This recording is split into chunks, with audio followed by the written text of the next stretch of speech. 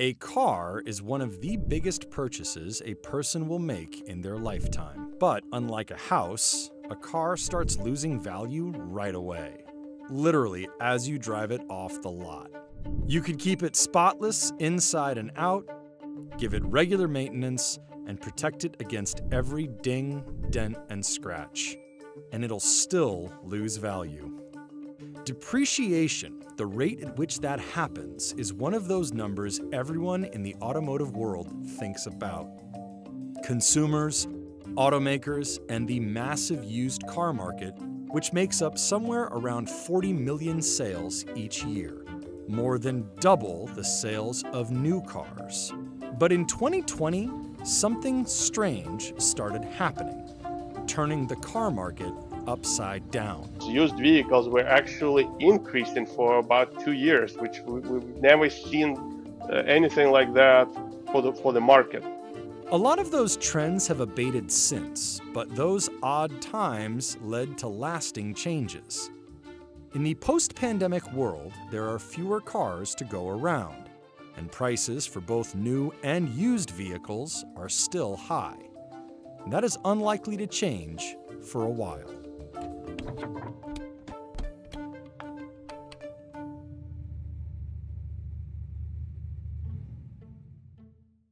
Car buyers want their cars to hold value because it will help them get their money back if they decide to sell it at some point, whether they're trading it for a new one or not. In addition, a lot of car purchases are financed, which means if the resale value of the car dips too low, a buyer could end up paying more for the car than it is worth. That is what it means to be underwater on a loan. Similarly, automakers want their cars to hold as much value as possible, in part because they know customers care about that.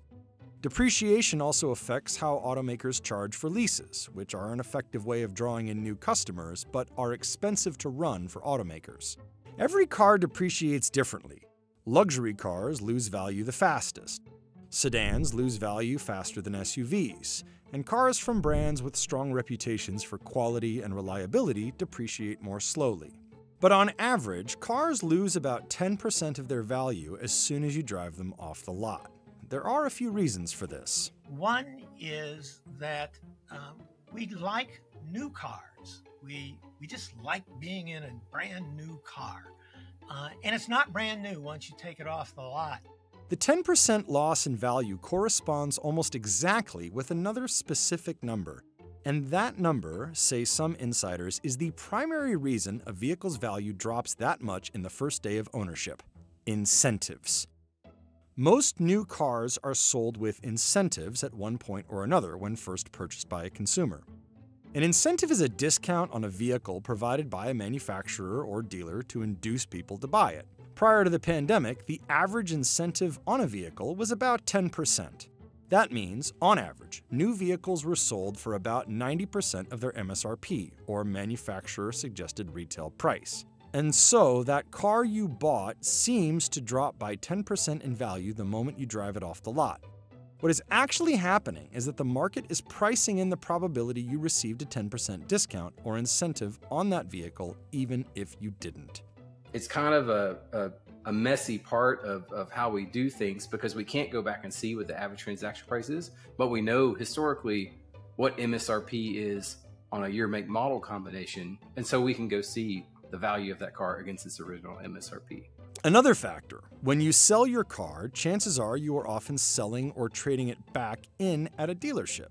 The dealer is going to offer you the wholesale price on the vehicle, what the vehicle would fetch at a wholesale market, like a dealer auction.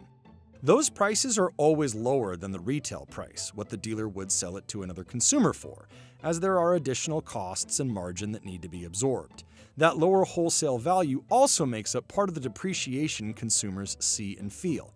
Higher-priced cars have higher markups or variance, so there is an even bigger gap between their retail price and wholesale value.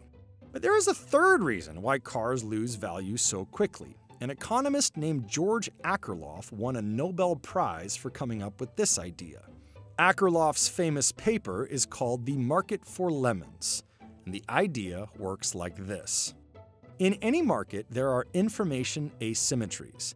This means sellers know more about the product they are selling than potential buyers do. If you have a car and it's like 3 days old or 3 months old and you sell it. Why would you do that if the car was a good car? You're probably doing it because the car is a lemon. From that first day drop, a car's value slides further, about another 10% throughout the first year. In the second and third year, it drops again and again. Estimates of how much can vary depending on who you talk to and what they are measuring. Again, a car will fetch less money on a wholesale market than it will on a retail market, and maybe during a transaction between a private buyer and seller. In normal times, a steady supply of new vehicles year after year is enough to drive the value of any given car down. Add to that the normal wear and tear that comes with ownership. It's like your tires wear out. You may get dings in your door over time. You know, maybe there's a crack in your windshield. Maybe your kid spills juice in the back seat and the upholstery is messed up. And all of that's just wear and tear on a car, which means that it's not worth what it originally was, or to put it back in that state, someone would have to invest money to recondition the car back. After about 3 years, vehicles on average historically held about 50% of their value. 3 years is a kind of benchmark for the used car market because that is the typical term for a lease, and leased vehicles are a large source of vehicles for the used market. There are exceptions to this, of course. Exotic cars, collector cars, limited editions, any car that is highly valuable won't depreciate normally and can even appreciate. It is rare for a car to appreciate or increase in value, but those are some that do. You know, if you lucky enough to buy it anew, you might actually sell it for profit. Some OEMs are trying to fight that. I think Tesla just had in their agreement, and they just pull it back again, so you cannot resell their Cybertruck for a year. At one point, Tesla even threatened to sue resellers for $50,000. It reportedly removed the clause from its user agreement in mid-November 2023, just days before the truck's release, and then reinstated it when Cybertrucks started popping up for sale on the internet. This was also true of exotics like the Ford GT. Ford sued wrestler and actor John Cena for reselling his Ford GT less than a year after purchasing. During the COVID-19 pandemic, as people stayed away from public transportation and flying, used car values skyrocketed by somewhere around 30%. Take your $10,000 used car, and by the end of that year, it was $13,000. So people were buying cars, driving them for a year, and then selling them for profit. It's still your economy 101. Strong demand, short supply, prices went up. It was just to the extreme that we've never seen before. On top of it all, production shutdowns and supply chain and chip shortages limited the number of cars in the marketplace. Automakers weren't leasing or selling cars into fleets, such as rental agencies. The few cars they were selling were higher-priced vehicles that helped maximize profits. There were no incentives. New vehicle supply didn't meet demand, though, which drove customers into the used market. Even rental companies, which had sold off a lot of their fleets at the beginning of the pandemic, were buying used cars at auction to satisfy their own customers. We had two very distinct periods of vehicle appreciation, which is unheard of. You know, we had prices that moved up into the spring and early summer in 2021. And then they kind of went sideways, and then we got to August, September, and they moved up again. And so we ended that year with vehicle prices and values that were much, much higher than what anyone was used to. Fewer new cars in 2020 means fewer used cars in 2023 and 2024.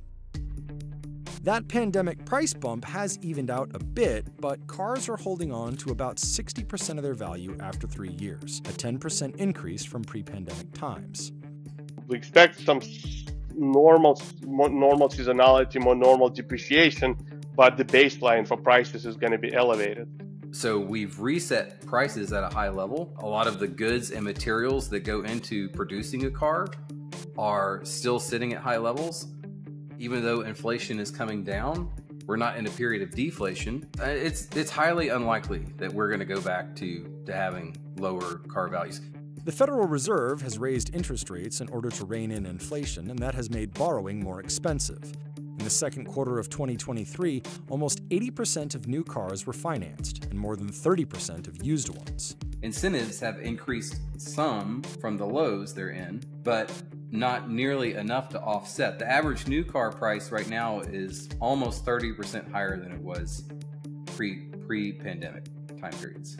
New vehicle production and sales are also about 2 million units below the record 17.6 million units hit in 2016. That year, the average transaction price was around $34,077. Average transaction prices in October 2023 were around $48,126. A lot of analysts think that as long as prices stay that high, it will be hard to hit those record volume numbers. And that might be just fine for automakers. A lot of the OEMs have said publicly they don't want to sell that level of new cars, that they're trying to be smarter about producing and overproducing cars and having to over-incentivize cars to keep their profits high. But this means that there will be fewer cars available. A new car might only be sold once, but a used car can be and often is sold several times. Constraining the supply of new cars puts a cycle in motion where the supply of used cars is constrained over and over again. One of the perhaps hidden benefits of depreciation is that it creates a pool of cheap used cars for buyers who can't afford anything else. The price of a new car in October 2023 was close to $50,000. That is luxury territory.